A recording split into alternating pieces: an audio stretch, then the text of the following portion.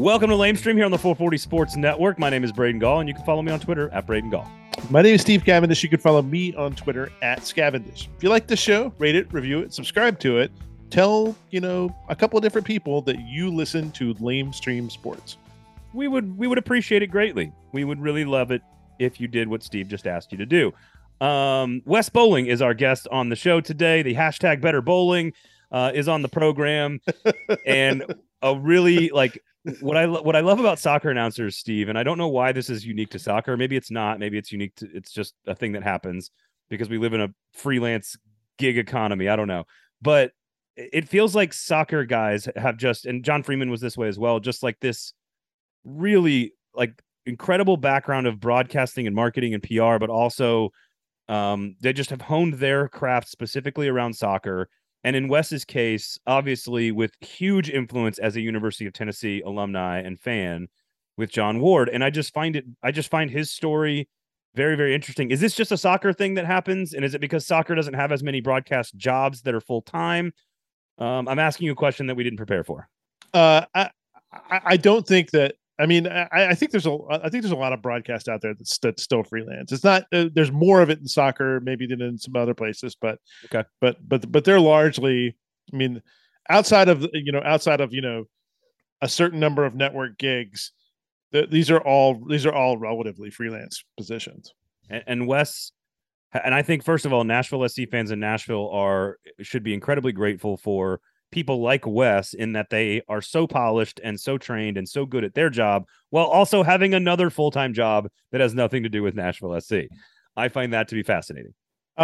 If you haven't, you can catch the Nashville SC broadcast streaming off of their site, or if you have the iHeartRadio app, you can just search for Nashville SC on there and listen to it. I highly recommend it. It's a really good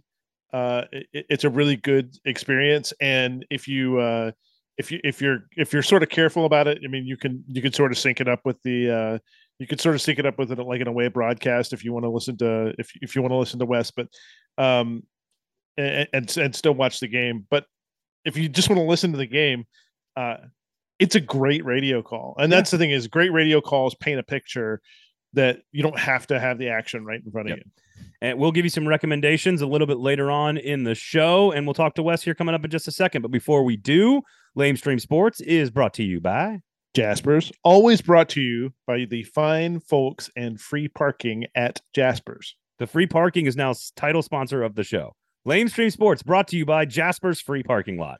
Matter of fact, if there were a Monopoly edition of Nashville restaurants, they would be in the corner at free parking. I also think if you get in trouble, you're welcome for that. If you get in trouble with the spouse, for any particular reason, you could just take her to Jaspers. There will be something for her to do. You can keep a side eye on the game, and basically Jaspers turns into a get out of jail free card.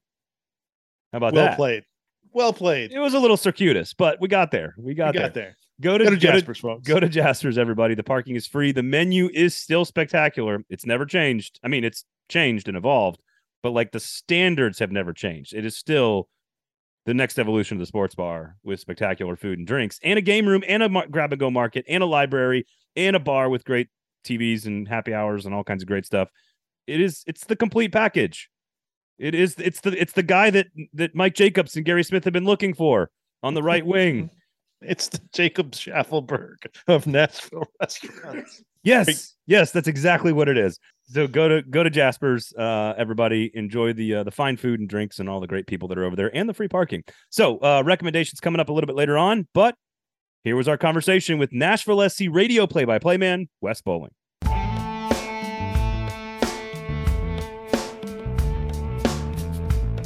Wes, welcome to Lamestream Sports. How are you, sir? I know this is the accomplishment of your lifetime. I'll tell you what, I wondered if it would ever happen. I've been saying on our podcast for a year and a half that this is my favorite podcast in Nashville, including my own. and then I saw a number of amazing, distinguished guests come on. But then when you had Mailbag on for a week, I was like, okay, this is never happening. This is never happening. You chose Mailbag over me. Mailbag is quite compelling. He's quite a talker. So that actually was a really good episode. I hated to admit it after I heard it because I was a little resentful. But I'd come to terms with it never happening. That was okay. And then I got the call, so I appreciate it. Good to get on with you guys. Well, you got you got the call, and then the call was like, let's wait a couple of weeks. Stop it, Steve. Hey, if I'm getting trumped by a guy like J.R. Lind, that's good company. That was a great one as well. So it was really good. Hard feelings. His last walk a mile feature just ran the scene this week. It was really, really good. If you haven't had a chance to check it out, I have wanted to be friends with him for years after following his coverage. So I, at the very least, being almost adjacent to him on a podcast, will have to do since he's moving to California. Actually, not that nice a guy in person. Steve, stop. We're going to talk about Wes's career today on the show. but before we do, make the case that you are in fact the better bowling. I can't. I wish I could. Oh, come on. Look, come on. Everything the guy does is objectively better than exactly the same thing that I did. We both ran cross country in high school. He ran in college. We both did speech and debate. He went to the national tournament. We both did local media. I got out at least for a while.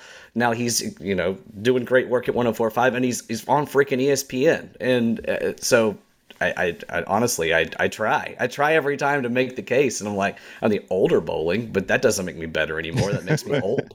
Right, but you in fact have a career that generates revenue, so you have that is true, and that is the everlasting hunt in sports media that is hard to ever find. So that we'll go with that, sure. So before we get into all of the soccer conversation and your play-by-play work, your analyst work, all this stuff, like please tell everybody what your official day-to-day job title is and what you actually do every day. I am a shill for a tire company, senior communications and content manager for Nokian Tires North America, which I know everyone whoever listens to the show is very interested to hear all about the tire world. I'm sure that's exactly why they tuned in today. But yeah, essentially I do media relations, press releases, marketing content materials, influencer relationships for the 20th largest tire company in North America, a Finnish company with a headquarters locally in Dayton, Tennessee. Have you gotten to go to Finland, or is that you have? Yeah, Finland and even Russia. We had a factory, long story, in Russia until this year. So I visited Finland, did an Arctic influencer trip in mid-January, north of the Arctic Circle. Oh. How many times have you been to Europe for your company? For my company, twice, just the two times. So Russia with a stopover in Finland in June when there was no darkness, and then January when there was no sunlight. What? Because first of all, I will say, of all the people that I follow and consume their content, like your tire content is the best tire content I've ever seen, and that's not even a joke. That's actually true. I mean that.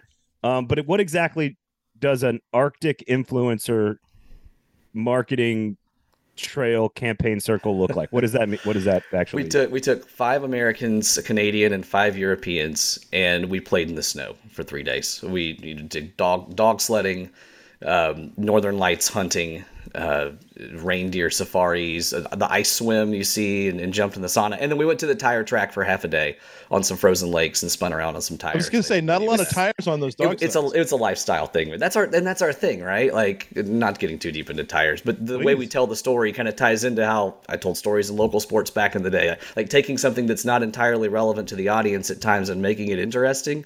And so for us, our way in is that Finnish lifestyle. We're making winter tires, especially in those conditions. And so if you're experiencing those conditions yourself, you're kind of going through what the tires are. So that's how we go about that. Steve, people pay thousands of dollars for a vacation like that.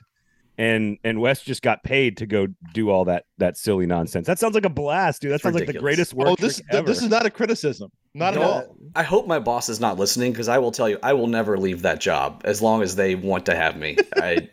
They could whatever. I will stay. How is your Finnish? Give me some. Kiitos means thank you.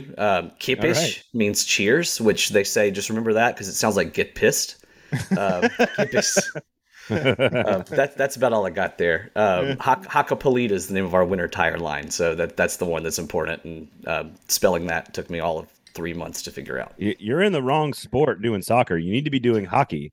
And you could be hanging out with Pekka and UC Saros and all these other guys. Wouldn't you know it? I take a factory tour in Finland, and the tour guide, I'm talking to hockey with him because that's my way in with those guys. He was like, "Oh yeah, I'm friends with UC's dad, of course." Like they all know each other. Of course, they're so stereotypical. Yep. So all right, obviously, tons of media and PR and communications and marketing in your background, which is all very much tied to media in any form or fashion, sports or otherwise. So exactly, kind of take people back. I know you're a University of Tennessee guy, so take people back to getting started, going off of the sports path, but then having this tether back into sports kind of constantly to where now you're, of course, the radio voice for a professional sports team in the United States. Passion is like a magnet, right? It keeps drawing you back in. When I was 5 years old, I decided I was going to be the next John Ward.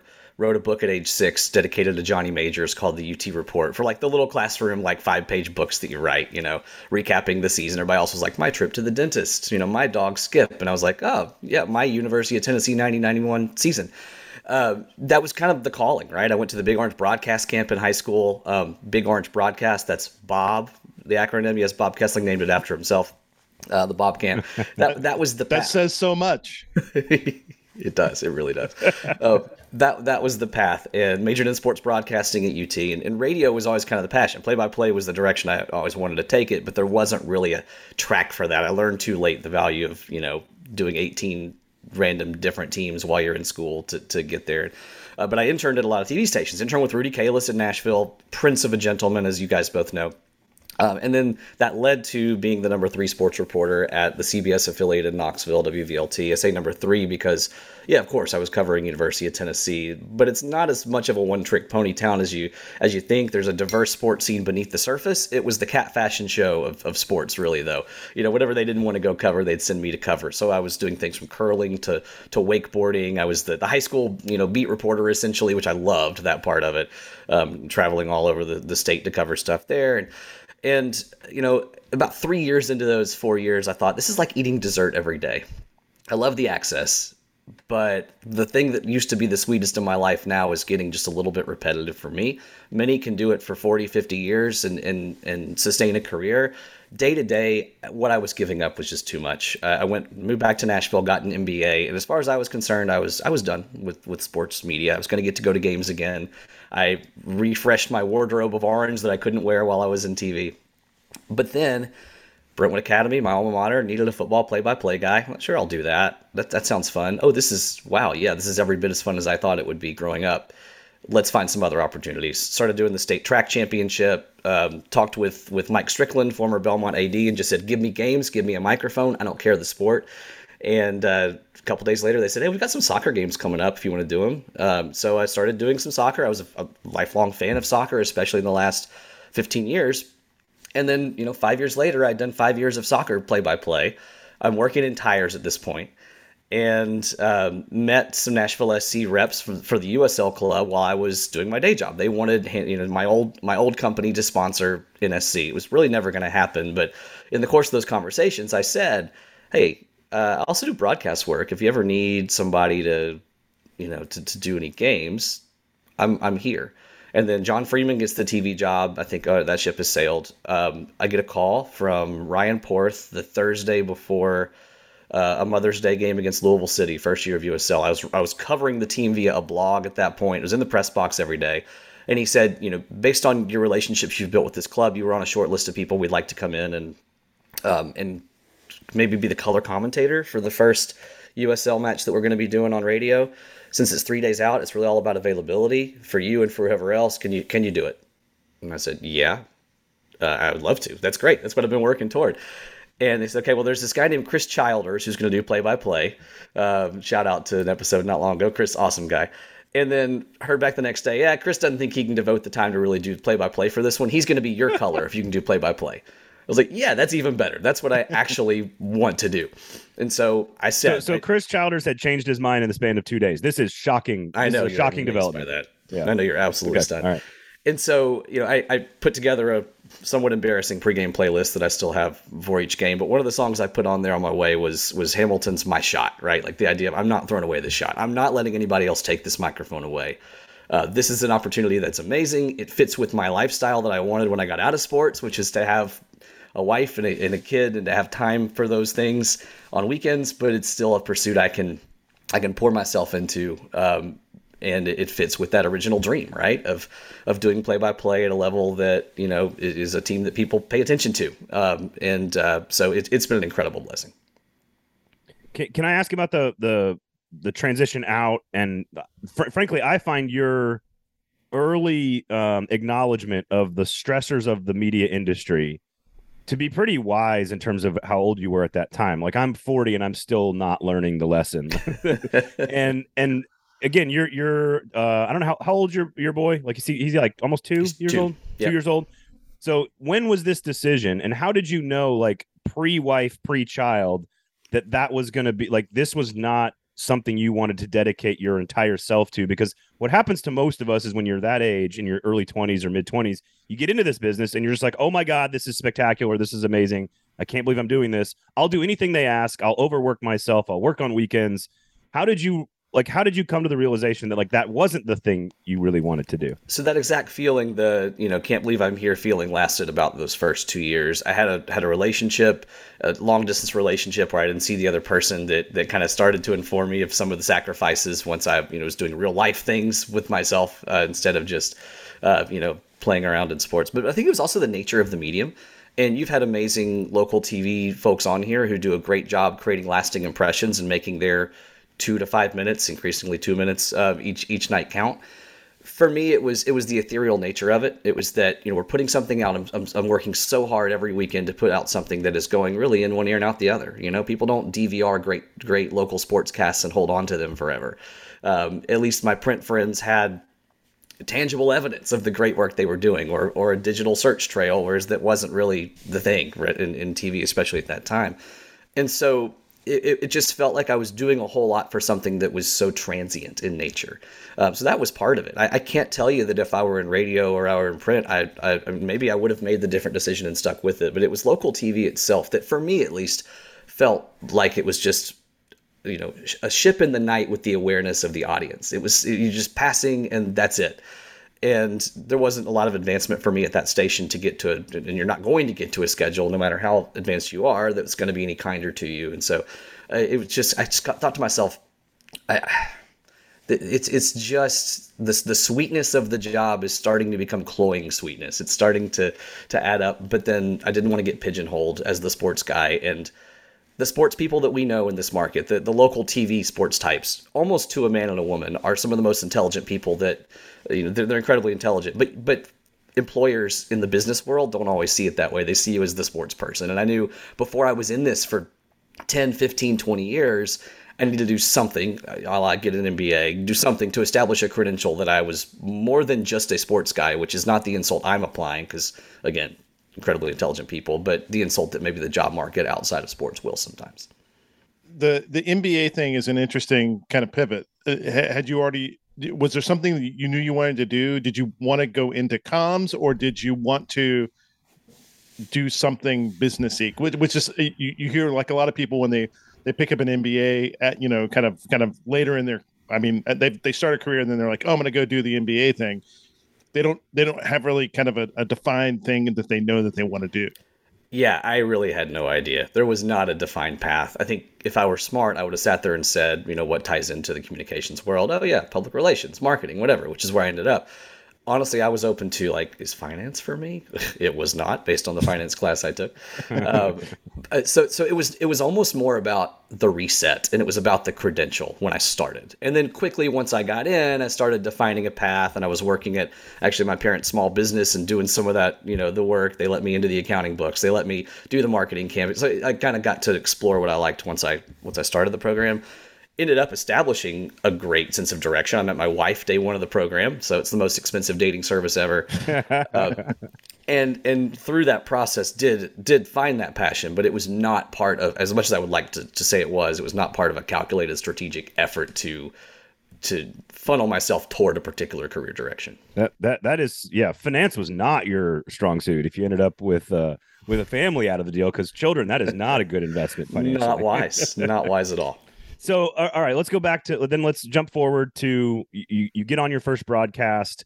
I had the pleasure of working with you a couple of times. I worked with John Freeman as well. I think what I am astonished by for most, and I think this isn't different necessarily for you or for him or for anybody else, the level of like preparation and sort of the laying out of the thing, even for a USL soccer match. To your point, you weren't going to miss your opportunity. So let's go through the first broadcast, the nerves, the excitement, the memories. Take us through that first one. Yeah, I think it was one thing I think I do well. I do a lot of things poorly. I just mangled my sink faucet the other day with a simple replacement. There's a lot of things in life I just don't do well. One thing I think is a strength is taking the combined work of so many that I hear and expose myself to, and carving out my version of that by imitating the best of what I hear. And the goal is, of course, to not make it sound like it's anybody else's work. But I think between that and between sitting in front of a television since I was literally 5 years old with it muted and calling games, I had more experience than maybe the resume would tell you, because you can't put, called 1991 Braves team from my living room on a resume. And so it felt more natural than anything I'd ever done, honestly. So the first game, yeah, I mean, I think I over prepared, and I think I've learned even how to fine tune that preparation a little bit to make it more relevant to the storylines of the game. So I had all this information swimming around. I realized quickly how little of that you actually use directly and how much of it's good for context. And I learned the game, it's like refereeing, like playing the game slows down for you the more you do it.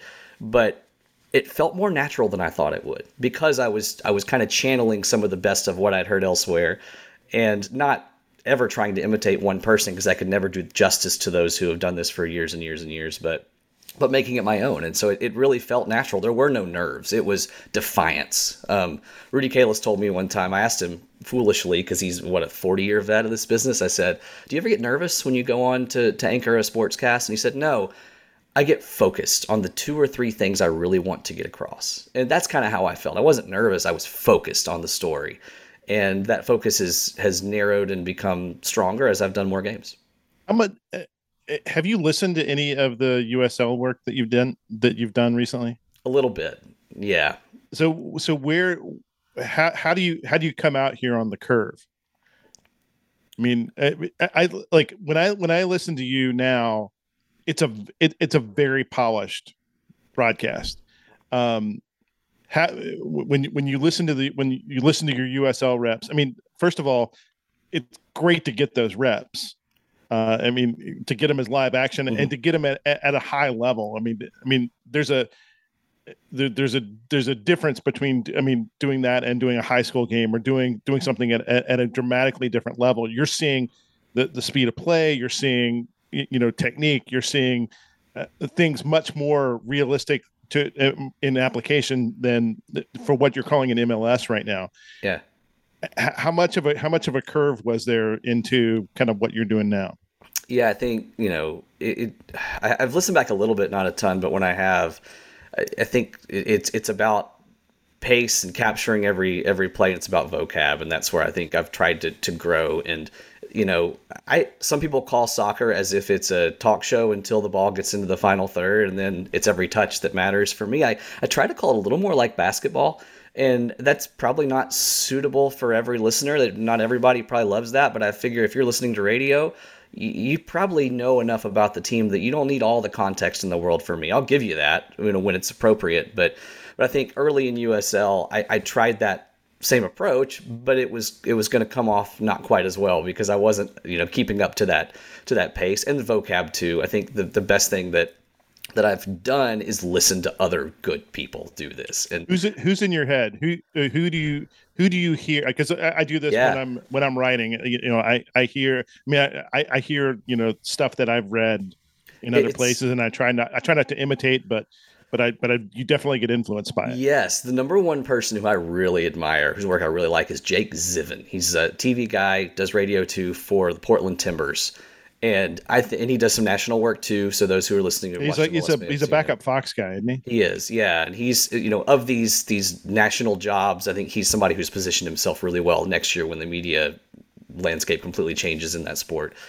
He's brilliant. I really respect the great American voices who have done it, because I think we have a little more freedom to establish our own style in this country. And I think he and John Strong are two voices that I hear. And even when it comes down to things like inflection and tone and pace, there are elements of what they do that I certainly want to to try to borrow, but certainly not imitate. And then you combine that with the great voices you hear on places like TalkSport. I was so sad when they finally got their geotagging right, to where I can't just listen to every, third division British soccer match on a Saturday morning when I'm mowing the lawn. That's still a hobby of mine when I can get those, because I think, the vocab they use there, not down to trying to borrow English terms. I think we can make this our own and blend the great traditions of the world with our own vocabulary. I don't have to call it a pitch every time. It can be a damn field. That's okay. But I think borrowing a little bit of both, right? And especially the vocab of those who come over. Tony Husband does such an incredible job on TV. And then when I was doing color commentary for a couple of years, Jamie Watson was somebody that I watched religiously right across the booth, right? 2 booths down the hall, to learn kind of how he captured the essence of a play, but still had that energy in that larger context. And so I think he's another one that, even though he doesn't do play-by-play work, some of the same energy and some of the same precision that he brings to the table still clicks through my head when I'm maybe describing a play after the fact, even as a play-by-play guy.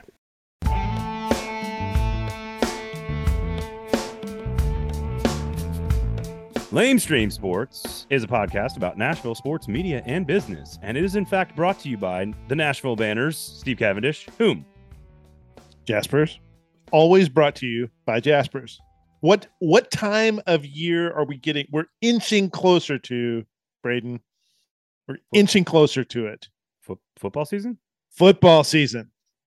I love tailgating. I just absolutely love tailgating. A couple hours before a game, put out a spread. You and your friends hanging out, food, maybe a beverage, maybe an alcoholic beverage or 2 or 3. And, everybody is just there, and tailgates are happy places because you have the game right in front of you. You're about to go enjoy a sporting event. You got food, you have beer. It's fantastic, right? The thing I love about Jaspers is they're helping your tailgate evolve. Go on. No. This was a setup here. That was it. That was it. Yes. They of course have a delivery option for an entire tailgate setup. Now, again, in theory, if you can't go to the games because it's very expensive, they will also just bring the tailgate to your house as well. So you could just tailgate it at your house and watch the game. Tailgate and big screen, always an option. With your own toilet, by the way. Which is not also provided huge, by Jaspers. Which is a huge, they don't deliver the toilet. Like, they're not going to drop off a porta potty at your house. No. Like, that's ridiculous. I don't think they'll do that at the tailgate either. But they will bring a fajita bar to your location. 8 to 10 people. You got a big party Fajita going bar. on. Jaspers.restaurant. Check it out. You were doing all the selling for me. I wasn't going to add anything to it. You just kept going. I was like, I'll just let you go with this. Go to Jaspers. Are we done? Is that all? Yeah, we're done. Go to Jaspers.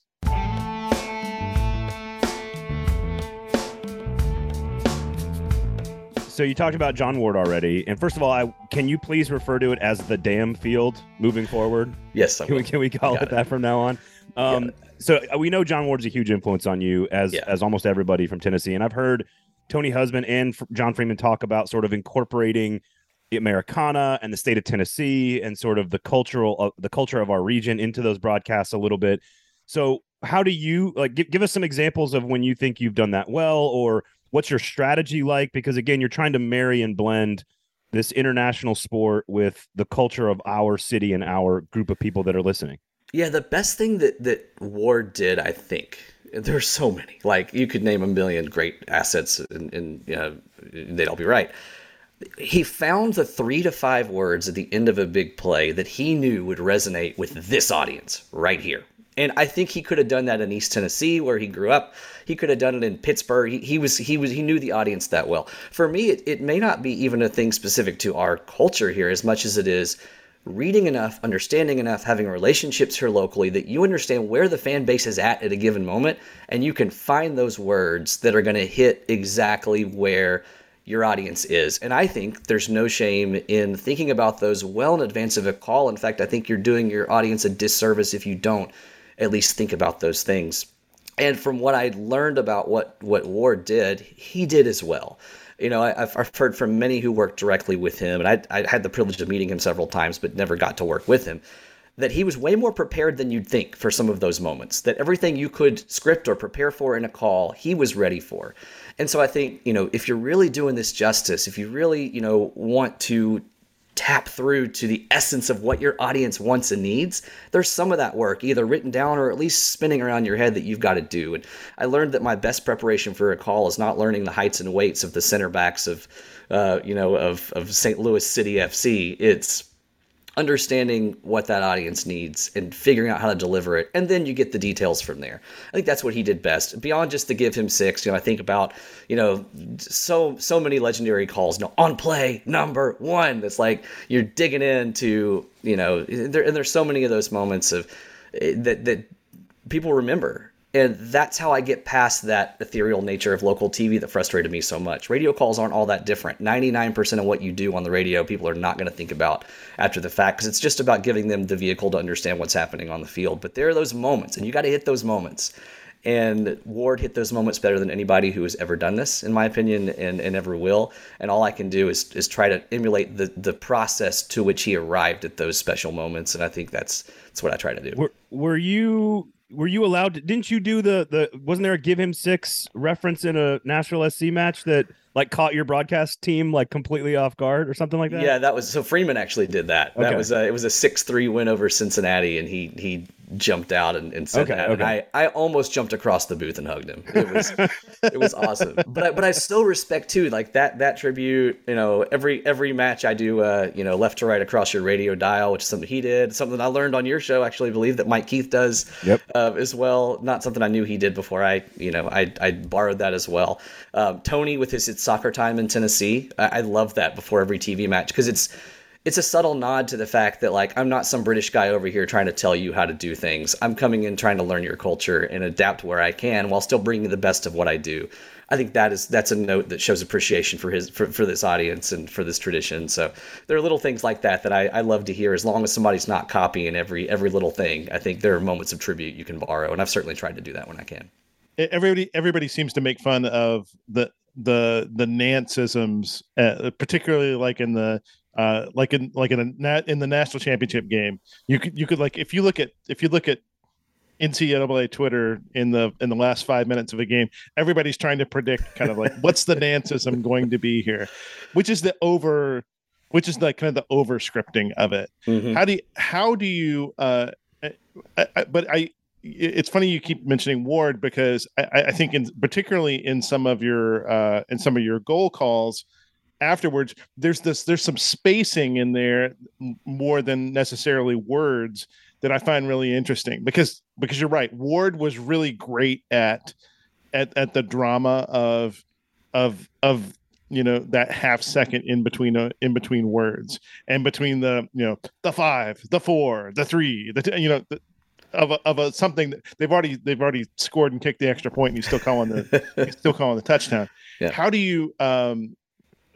do you make sure that you're not over scripting it, that you're not, but when there's things that you do want to do though? Yeah, it's tricky. I think it comes with a feel. I think I look back on some things I did, especially early on, and I say that was way freaking over scripted. One time I think I said it was Nashville and Louisville City, which I tried to coin the Distillery Derby. And I said something like, he delivers the decisive blow on Distillery Derby Day. Like, oh Lord, that was way too much. That was not. I think the general rules of thumb: number 1, shorter is better. Find 3 or 4 words. Don't find 9 or 10, because 3 or 4 seem like a more natural response and can be a more natural response to the moment. Whereas 9 or 10 clearly going to feel scripted. Save the scripting, like the ornate scripting for like the kickoff call, where you're really hitting the moment and trying to, and then too, it's still got to be true to the moment, right? You can't think of something in advance, then have it, obviously not apply and still try to pull it out. People are going to know that's not contextual. It's not working. So I think some of the best, final calls that I hear, and maybe if I've done any well, it's actually maybe just a variation on what I thought I was going to say that actually fits the moment, and sometimes even is that spontaneous reaction that can be the fruit of thinking all week about the storylines. And so some of those that I haven't scripted, but I still try to and the delivery too, right? Like you mentioned, it's about the pace, not just all of a sudden reading down your 5 words and getting them across, but making sure it's punctuated by the sounds of the audience and those beautiful assets that radio brings us. Let me ask this, and I'm going to preface this by saying I don't want anybody to think that there's any sort of implied criticism of Tony Husband in this question, because I think Tony's done a great job on the TV calls and has been a great ambassador for Nashville SC. I think your throat's cleared here, buddy. Yeah. But there's a real question of sort of within soccer broadcasts, whether it's radio or TV in the U.S., kind of how much do you embrace, the sort of the Britishisms? Because for a long time, very clearly, if you weren't a British voice, you weren't getting on broadcast, and there's still some of that within.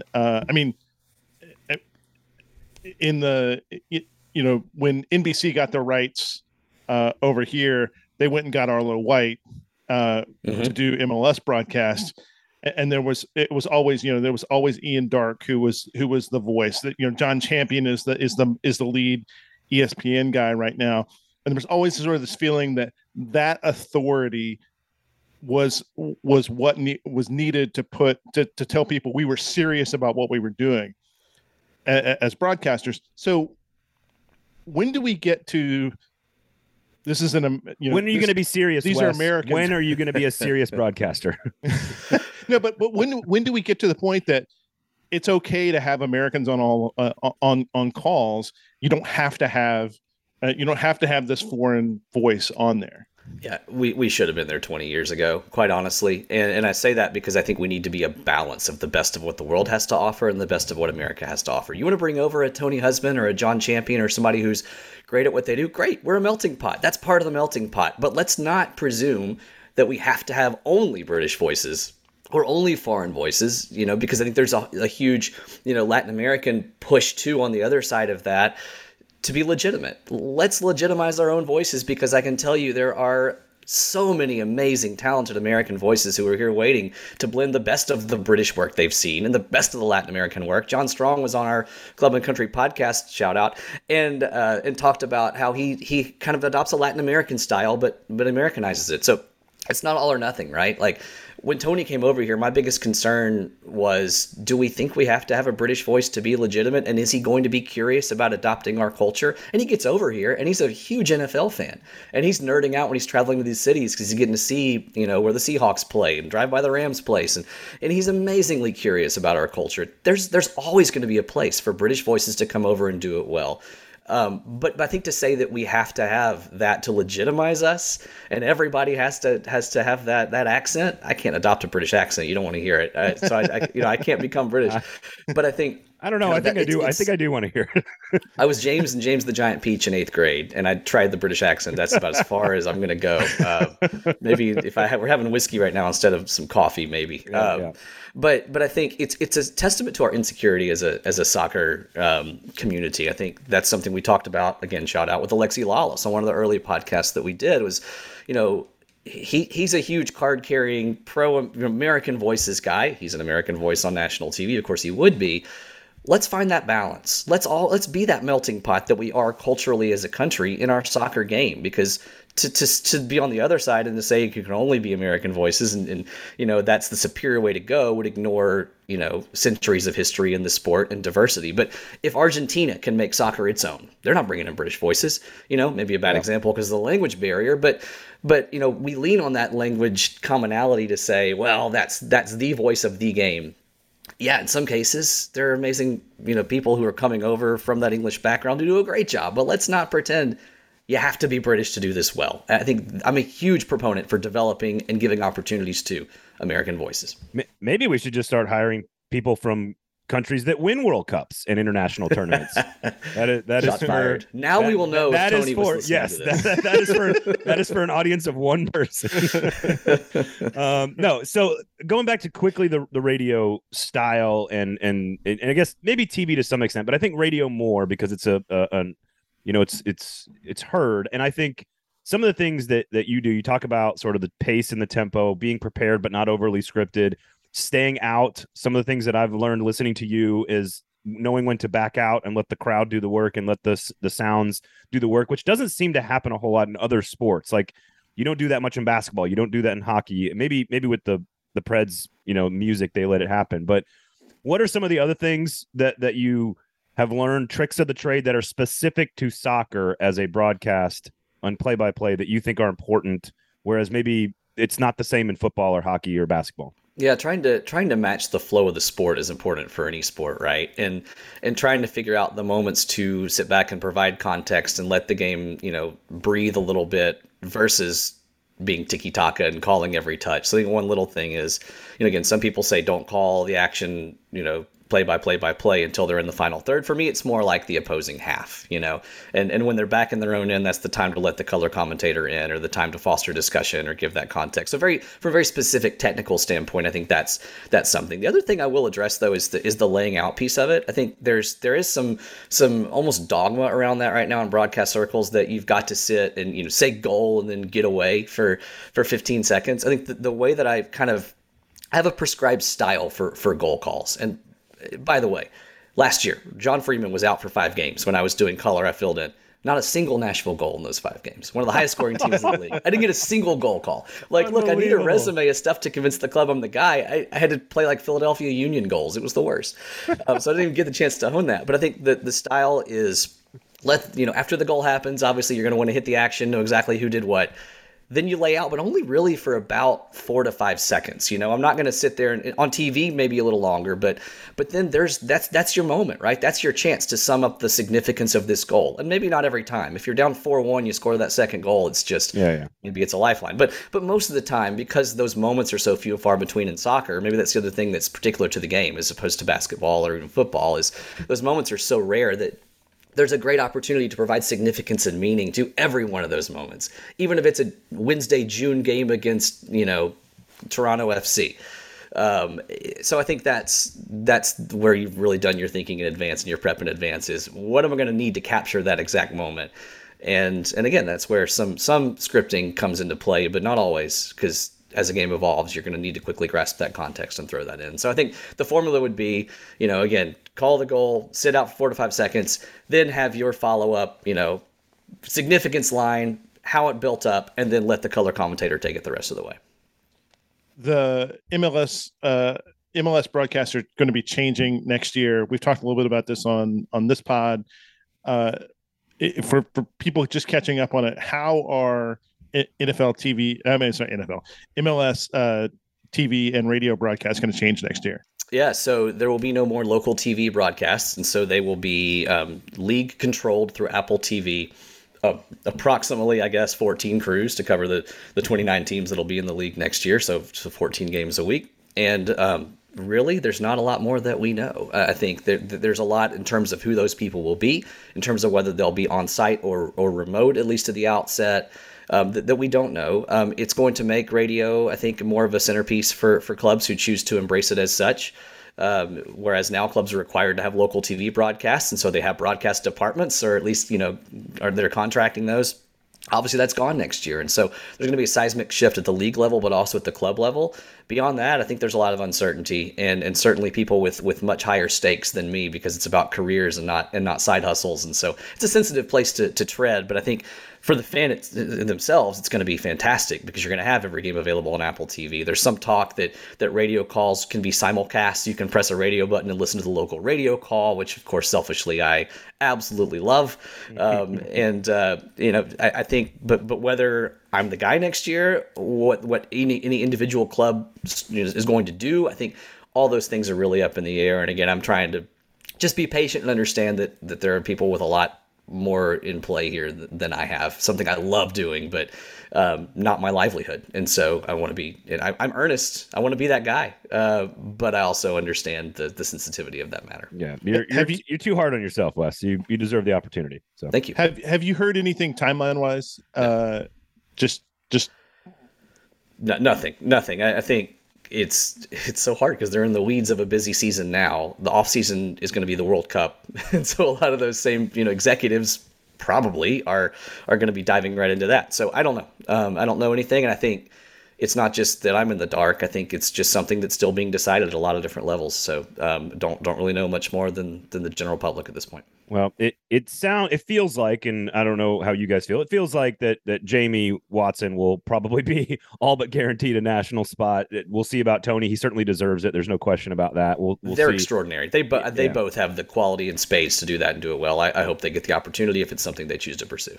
So yeah, go ahead. Well, I was gonna go to another topic here because I know Wes, you're up against it on time. But we've talked about your preparation and how how ready you are for every possible moment. How many more late concession calls do you have in the bag? That's the thing that's been so challenging, is that those first 2 years there were stories of success to tell. Every match something new was happening for this club, and even if it was a moment of failure, the teams knew, and it's expected of an expansion team. And as the club has solidified in year 3, there's still been amazing moments. I think this team still has such incredible upside, but yeah, those late goals have been challenging for sure. And there you've got the challenge of channeling the frustrations of your audience because you want to resonate with where they're at, but also being realistic that this team honestly is not playing that badly. They're just having bad moments in key situations, which of course in soccer is all that matters, right? It's about those moments. And so, yeah, that's definitely been a challenge this year, but I think things are still looking up for this team. Are you allowed to say, "Are you fucking kidding me" on iHeartRadio, or is that frowned upon? Are you under FCC rules there? Not under FCC rules. There might be other powers that might discourage that. There's a brand to maintain. That is for sure. Yeah, it's funny because I listen, obviously, Club and Country, great podcast. You and Tim doing a wonderful job. Go check it out, everybody. I think it's funny because you guys keep harping on the expected, and at some point, once you get to like 30 matches, you're sort of just the expected doesn't matter anymore. It's just what the results actually say. So yeah, I do think the team is I agree with your guys' basic premise that if things work out, this team's going to be very solid and dangerous down the stretch.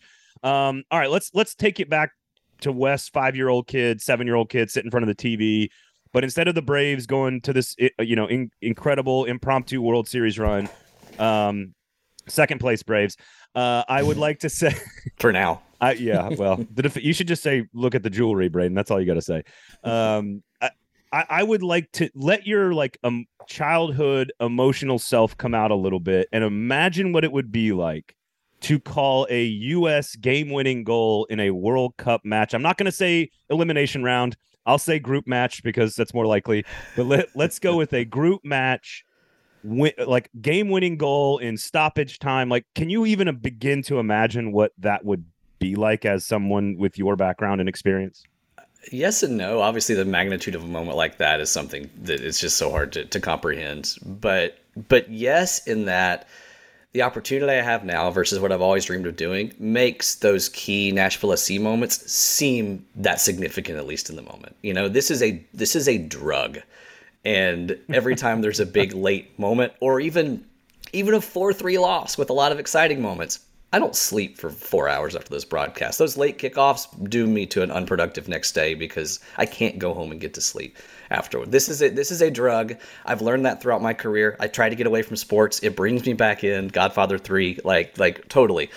And yeah, I don't think I can leave this. And I think if Nashville SC were to move in a different direction with radio at some point, one day, next year or 20 years from now, I'll go find somewhere else to call games, because any moment that is special to the team you're covering, whether it's a July winner on a Wednesday or whether it's a World Cup title, is going to feel that momentous, at least in that moment. And so that's why I love doing this.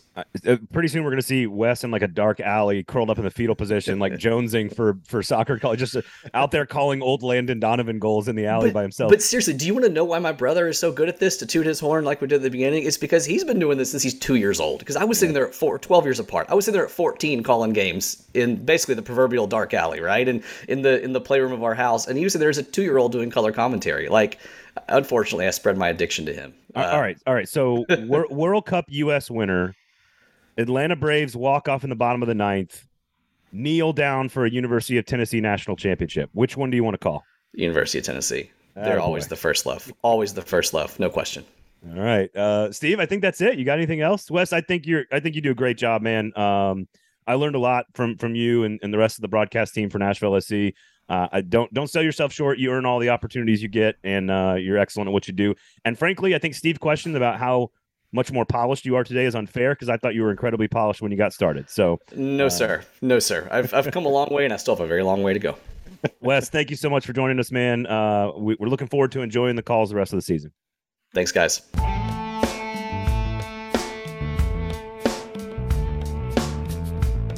That was Wes Bowling, of course, your Nashville SC radio play-by-play man, and I've actually had the chance to work with him a couple of times.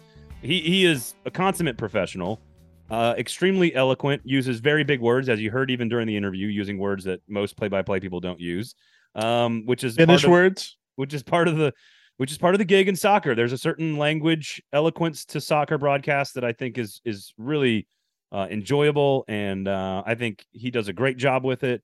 I think Tony and Jamie do great work with it. I think we have been sort of spoiled for an expansion franchise to have the level of broadcasters we've had, and Wes is no exception. There is, and we mentioned this talking with Wes.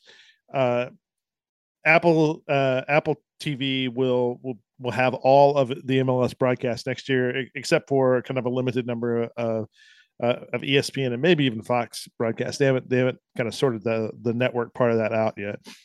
But almost every single broadcast for Nashville SC next year will be on Apple, and that means that they will control the announcers.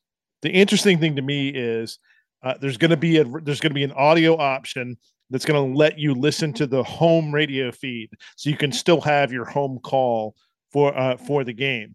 And I'm kind of giddy at the prospect if Tony and Jamie go up to the national broadcasts, which they're good enough to. I mean, Jamie will. Yeah, they're one of the top crews. I think of any of the whole broadcast crews. Yep. It'll be really fun to listen to Wes calling my TV feed there in my own home. You mean calling a game on your television? Exactly. Okay. All right. Use your words, Steve. It's okay. You're the writer. It's fine. Yeah. No, listen, it's weird to be like rooting for Tony and Jamie to be leaving the market. Like, it's weird because I'm not rooting for them. I mean, no. But they're so good that they deserve it. And frankly, here's the other thing. I would assume if you were a smart and rational producer of these games, that you would want to take the 10 best local crews and probably regionalize them to some degree and play, like, if Atlanta's playing or if Nashville's playing or if Charlotte's playing, like, you want Tony and Jamie on the call because there's a familiarity there with certain clubs. And I think it would make sense for them to be doing a lot of Nashville SC games, over the course of a given year. But I'm also rooting for them to do that because I want Wes Bowling on my TV. So yeah, selfishly, everybody wins. Selfishly, I root for Wes Bowling. So he's great, man. And the hat tips and studying of John Ward and the broadcasting world, like, he's just great at it, and give him a lot of credit. And it was, the 3 or 4 times I worked with him, he pushed me to become a better broadcaster by like leaps and bounds, him and John both. And honored to just have a couple of moments with them in the booth back in the day, the USL days. So by the way, check out the Club and Country podcast, brought to you by the 440 Sports Network, where Wes Bowling and Tim Sullivan host what I would consider the greatest Nashville SC podcast in the history of the world, every single week, out every single Tuesday morning. It's the authoritative Nashville SC broadcast, brought to you by, I think the way they phrase it is, 2 people who have covered the team longer than anyone else in their respective disciplines. That is it just rolls off the tongue, Wes. It just rolls right off. Every time Tim says it, it kind of makes me chuckle because I'm like, guys. Well, the only time Tim has to say it is when Wes misses an episode and he's like trapped in a Canadian airport or something. Yeah. And Wes does it, but then Tim does it, and like, you're like, okay, where's Wes? But again, Wes could have, but quite a good podcast. Yeah, it's fantastic, and Wes could have made it easier by shortening the words a little bit for Tim A. I will say there's no other podcast in the market that has people listening to the coach's call every week. There's no question about that. Well, and they do a great job because of, so Tim mentioned this when he was on here recently, that because of his connections with other soccer writers and their connections with other kind of podcasts around MLS, they have a lot of great guests on. And typically when they bring on somebody to preview other teams, it is a great deep dive into an upcoming game. And I've gone into, home games here, watching, knowing, kind of fully briefed on what the opponent is going to do, how they're going to set up, what players to watch. It is really, really fantastic. And they, on about half their podcasts, they're previewing kind of upcoming stuff. So just again, very well done. They are great. It is a fantastic show. You also check it out. And since that's sort of a pseudo recommendation, I'll just pivot right into another recommendation for you guys. I have a very specific reason for this, but I want to recommend this podcast. It's called Stars Matter. It is by The Athletic. It is by a guest who's been on this show, two of them actually, Mitch Light and Ari Wasserman. They do a podcast called Stars Matter. It's about recruiting, but it's not just sort of like the nitty gritty of every single like player commitment or whatever. There's bigger picture stories that they tell.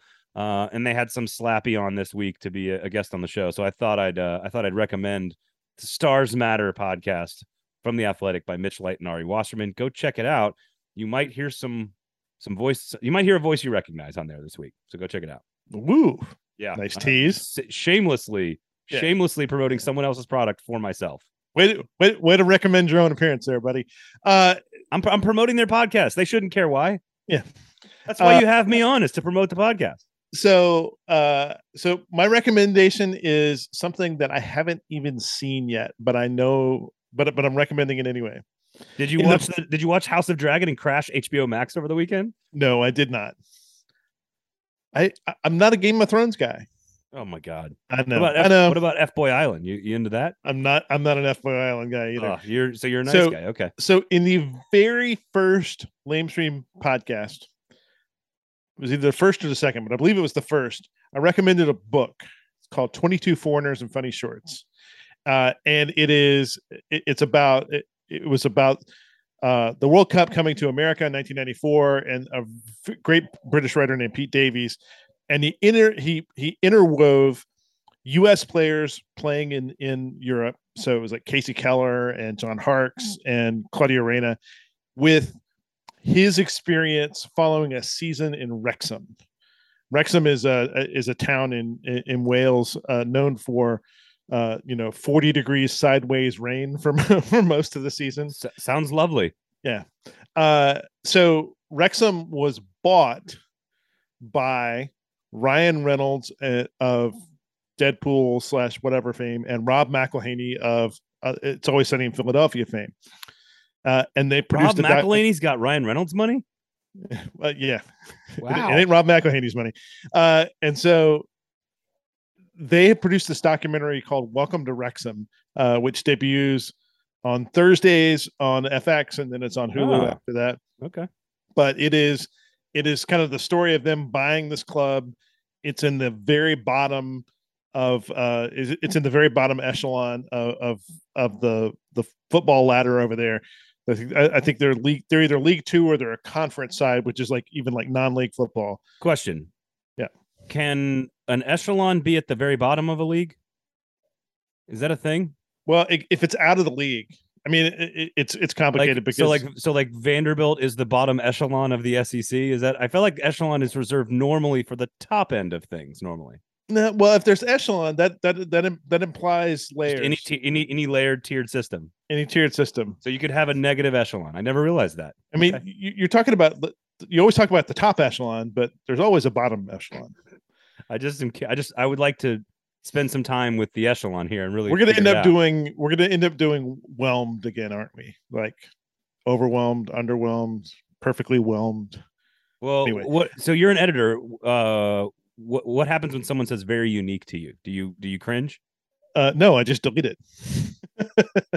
Delete the very. I just delete the very. Echelon, noun, a level or rank in an organization, profession, or society.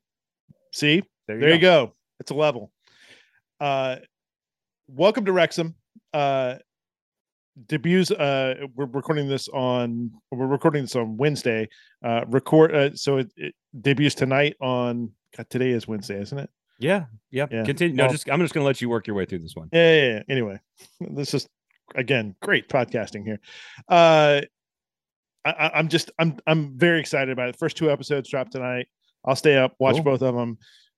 It is, I mean, very, very entertaining guys. Sport I love. In a place that is very interesting. You know, kind of this town in Wales that is kind of built all. I mean, there's just they live and die for the team. Okay, and, all right. Can't wait to watch it. Couple of documentary not necessarily recommendations, but just sort of thoughts. Me and the wife watched the Manti Te'o documentary and the Princess Diana documentary. One Manti Te'o's from Netflix, Princess Diana's from HBO. And what's interesting, first of all, I don't think I learned anything really about either of the 2 stories. Both of them pretty well covered. Right. And so now the one of the tactics that I thought was interesting is that the entire Princess Diana documentary was done without narration. There was not a single sit down interview. There wasn't a narrator that did voiceovers. It was told, which I think is interesting and a kind of a cool twist. I didn't learn much about the story because I kind of knew all of it, but they did the entire hour-and-a-half documentary with audio from the footage they used. Yeah. And from some other interviews that took place at the time, like going back to the 90s. I thought that was just an interesting twist. It certainly adds a level of difficulty to the production value. I think it would have been a better documentary if you had some people talking on the record about all of this, but I understand maybe some difficulties in acquiring those interviews as well. The Manti Te'o thing, and this is what I'll tell you because I know I'm going to do a little bit more digging on this, but I think that there are some, who had final edit on the Manti Te'o documentary. I think there are some questions about, again, didn't learn a whole lot, but it painted him and the family in a very, very kind of, not necessarily positive light, but you felt a lot of sympathy for Manti Te'o afterward. And there are some rumblings that this documentary was going to take place elsewhere and that the Te'o family got maybe a better offer to go somewhere else. And so I think there's some final edit control in that documentary that I want when you watch it, just keep that in mind as you're watching it. Is it final? I'm interested to watch this because is it a question of final edit or is it a question of participation inevitably shaping a documentary in a certain way? And it's always going to be more positive or more sympathetic when you hear the actual voices of those people who participated. That is probably a better way of putting it. It is that if you want us to be a part of this, we will be more of a part of it if you give us the freedom to tell our story, kind of deal. And again, that's probably a more accurate portrayal.